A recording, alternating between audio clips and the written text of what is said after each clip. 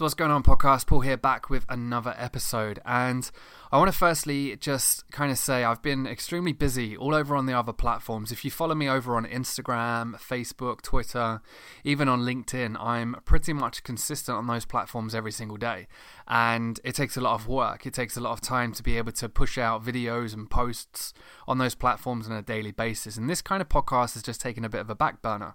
Even though this podcast really is a focus for me moving forward over the next couple of years, it has taken a bit of a back burner. So I do apologize for that, but I've got a treat for you in this episode. This here was a panel that I was on recently at Geeves and Hawkes, number 1 Savile Row in London, for the Whole Man Academy. And it was an event called Strength Through Style.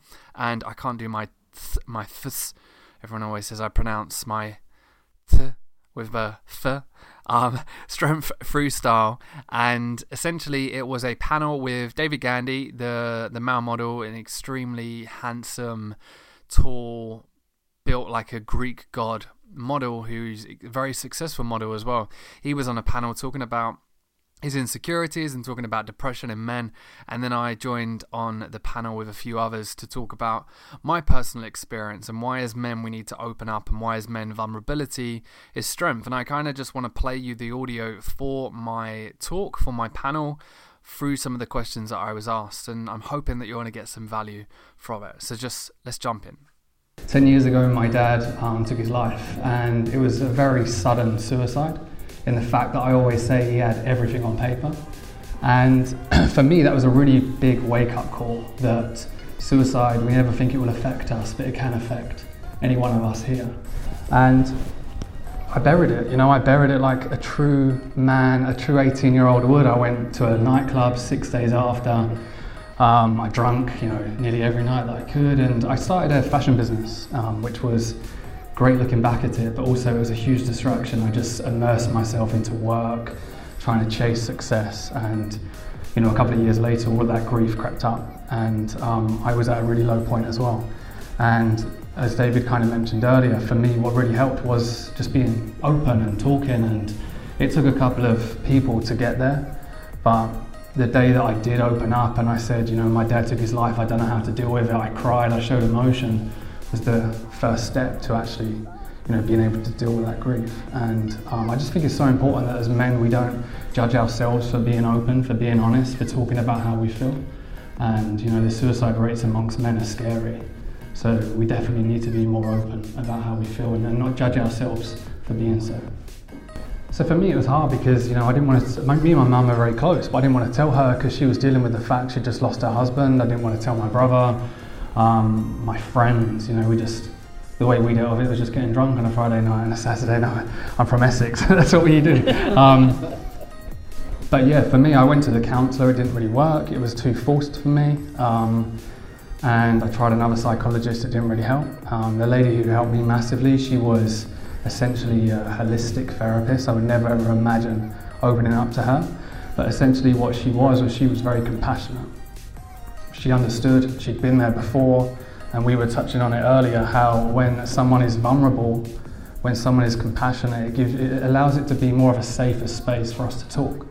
And I find when I do talks, whether it's in companies or at events, I share my story very open and honest, and men always come up and share their story too.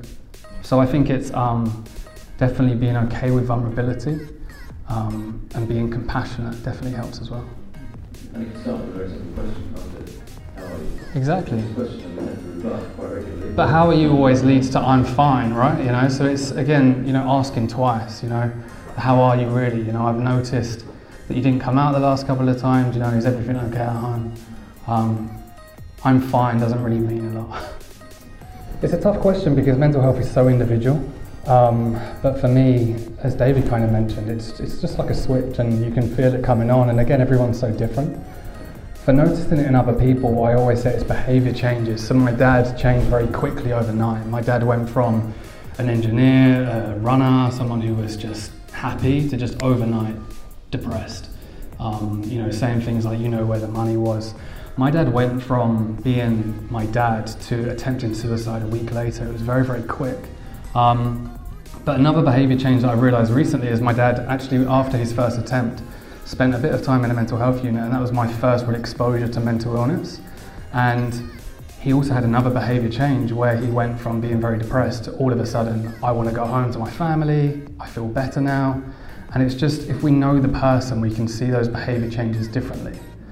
Again, that was his way of saying, I need to get out of this mental health unit to take my life. And it's being able to understand those behaviour changes, I think, is very, very key.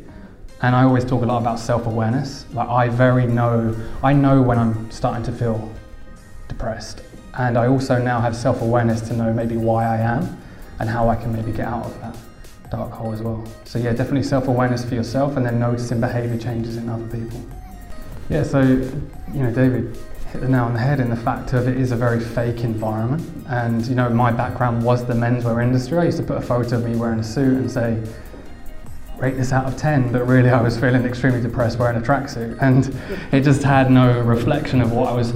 Social media is just fake. It's as simple as that. And one thing that I'm trying to do, and Darren's sitting in the front there, is I've just launched a new podcast series called Behind the Real, and essentially I've interviewed a YouTuber he's got 5 million subscribers. I've just interviewed a couple that travel and their feed looks like they're extremely happy and they live a glorious life. But sitting down with them for an hour, and Darren was very open about his depression, and these guys spoke about how they argue a lot and they have fallen out with their family since they've been doing this travel, Instagram account, but their feed just doesn't reflect that. So I think for me, I'm using social media now of more of a way of raising awareness and trying to reach more people, talking more positively and showing more authenticity.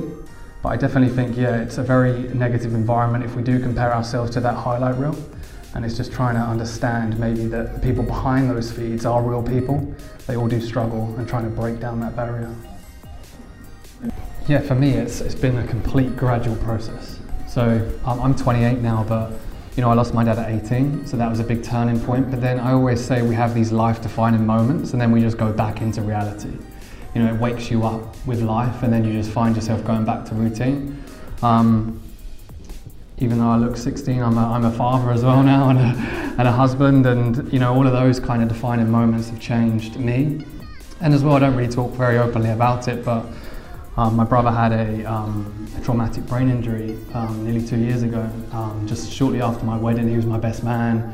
We came home and he had still fall from a hoist, and he's brain damaged and spent a year in hospital. And that was the moment that I transitioned from the fashion industry to talking more about mental health, because it was, it's very cliche to say that life can change in a heartbeat, but it can.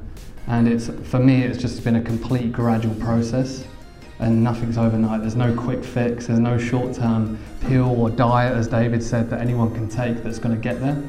It's completely gradual. Good question. Meditation's helped me in the past. I don't necessarily practice meditation now. My dad meditated. I remember walking past, my dad was a physio as well, he had a physiotherapy practice at home.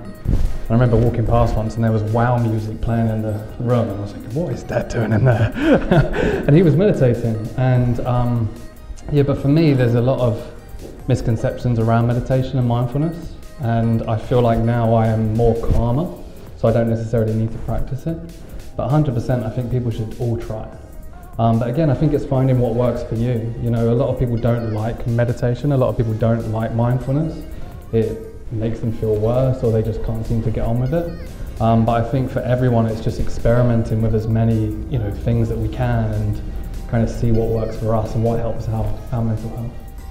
So there's a lot there, but hopefully some of those clips really helped you. And I really want to focus on the importance of vulnerability, and especially as men, just know that vulnerability is strength. As soon as we can be open, as soon as we can be honest, as soon as we can be ourselves, there really is a strength that comes attached to it. I strongly feel that we are, especially, growing up, we're told that, be strong, don't show emotion, but really faking how we feel, for me, isn't strength. And I remember someone once said to me, and this is going to be a completely butchered version of the saying, but it was the fact that it's extremely difficult to not be okay, but it's also extremely difficult to pretend that we're not okay.